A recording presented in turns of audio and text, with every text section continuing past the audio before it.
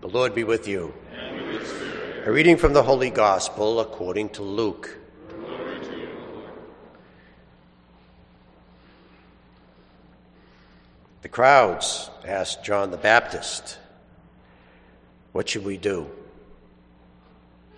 He said to him in reply, "Whoever has 2 cloaks should share with the person who has none, and whoever has food should do likewise."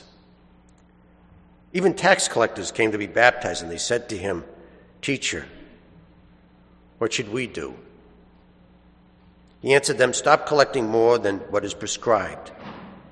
Soldiers also asked him, "And what is it that we should do?" He told them, "Do not practice extortion. Do not falsely accuse anyone. Be satisfied with your wages." Now the people were filled with expectation, and all were asking in their hearts whether John might be the Christ. John answered them all, saying, "I am baptizing you with water. But one mightier than I is coming, and I am not worthy to loosen the thongs of his sandals.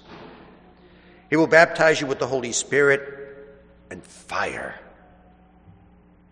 His winnowing fan is in his hand to clear his threshing floor and to gather the wheat into the barn, but the chaff he will burn with unquenchable fire."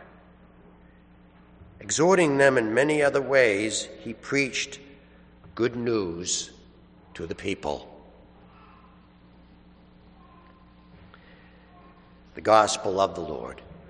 Praise to you, Lord Jesus Christ.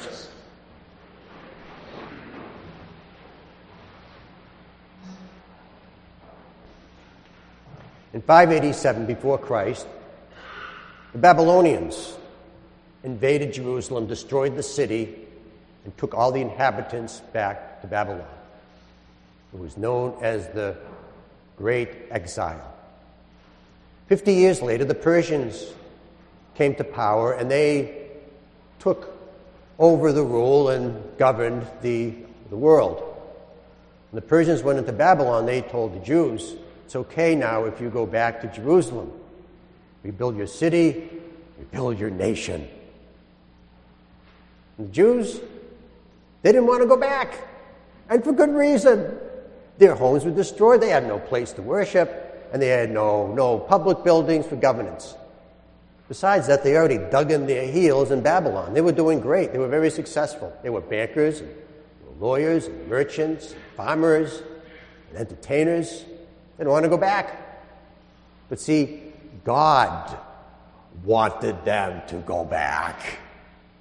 So God sent the prophet Isaiah. And the prophet Isaiah exhorted them and persuaded them to go back. And this is how he persuaded them.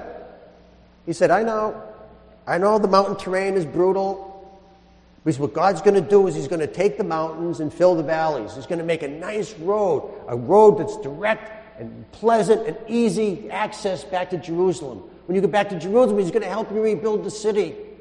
And then the city is going to be the light of all nations, and all nations are going to go there to learn and to worship the one God. But first, he's going to build the road. Now, in the New Testament, in Luke's Gospel, it says that God is going to now build the road to salvation. And Luke uses the road-building analogy of Isaiah. The problem is how do you apply the road-building analogy to Isaiah to our lives?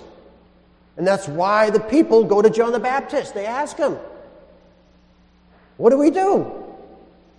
How do we build this road so we can be saved?"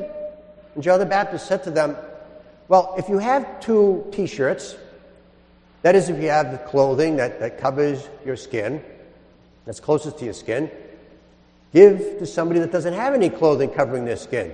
Give them a T-shirt. And if they don't have any food, give them some food. And take the mountain of your wealth and fill the void of need, and you will build a road to salvation." Later in the same gospel, we have the story of the rich man who had lots of T-shirts He had lots of scrumptious food. And the poor man, Lazarus, came, and the dogs were licking his sores, which means that he didn't have any clothing covering his skin, and he didn't have any food. And unfortunately, the rich man didn't give him anything. Well, the rich man died, and he went to a place of torment. And he looked beyond, and he saw that Lazarus, the poor man, was at the bosom of Abraham having a banquet. And he couldn't go to join them because between them there was a crevasse, there's a big hole in the ground.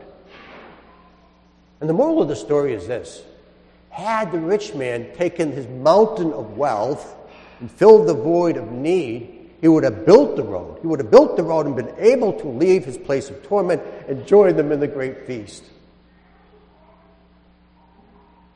Another story was a man who had a rich harvest. And he said to himself, well, what am I going to do with all this food? I know what I'll do with it. I'll hoard it all for myself. I'll build a bigger barn. Well, apparently God didn't like that idea. So he died. And the moral of the story is that when God gives us stuff, it's not for us. It's so that we can help people. And that's how you build the road to salvation. Take our mountain, fill the void of need, and we build the road. When I first came to St. Clements, one of my jobs was to fix the building up. It was in pretty rough shape, and I also got a beeper for the Longwood Hospitals on weekends, so I was pretty busy. After 3 years, I thought to myself, I don't have a life. All I do is work. So I always wanted to try fly fishing. So I took this get started, I took a fly tying class. At the end of the course, I went to the professor and I said to him, I've never caught a fish on a fly before, now that I know how to tie them. So he invited me to join him and his friend fishing, so I did. I went there and the fly tying professor was showing me how to catch fish, and apparently his friend was really good at fly fishing because he was also instructed by the professor. Well, I had a great day and I caught my first fish on a fly rod. So I said goodbye to them and I asked them, I says, how did you guys become such good friends? So the friend of the professor said, well, we knew each other years and years ago, but then my wife took sick, and I took care of her, and I had to quit my job. I took early retirement. I spent all my time taking care of my wife. Years later, when my wife died, I was devastated. I didn't have anything. I didn't have a job. I didn't have a career. I didn't have any friends. Everything I had was my wife. And the fly tying professor says, yeah, I knew him 17 years ago. I hadn't even heard from him. But I got this premonition to call him. I said, why should I call him? You never called me, never sent me a card. When I called him, his wife had died a week earlier. And he was in a really bad place. And I said to him, I'm taking you fly fishing. And we've been best friends ever since. When I heard the story, I thought that at first that they were just retired, ordinary guys. I didn't realize they were unsung heroes. One gave up everything he had to take care of the wife. The other one saved the husband by giving him what he had. Fly fishing.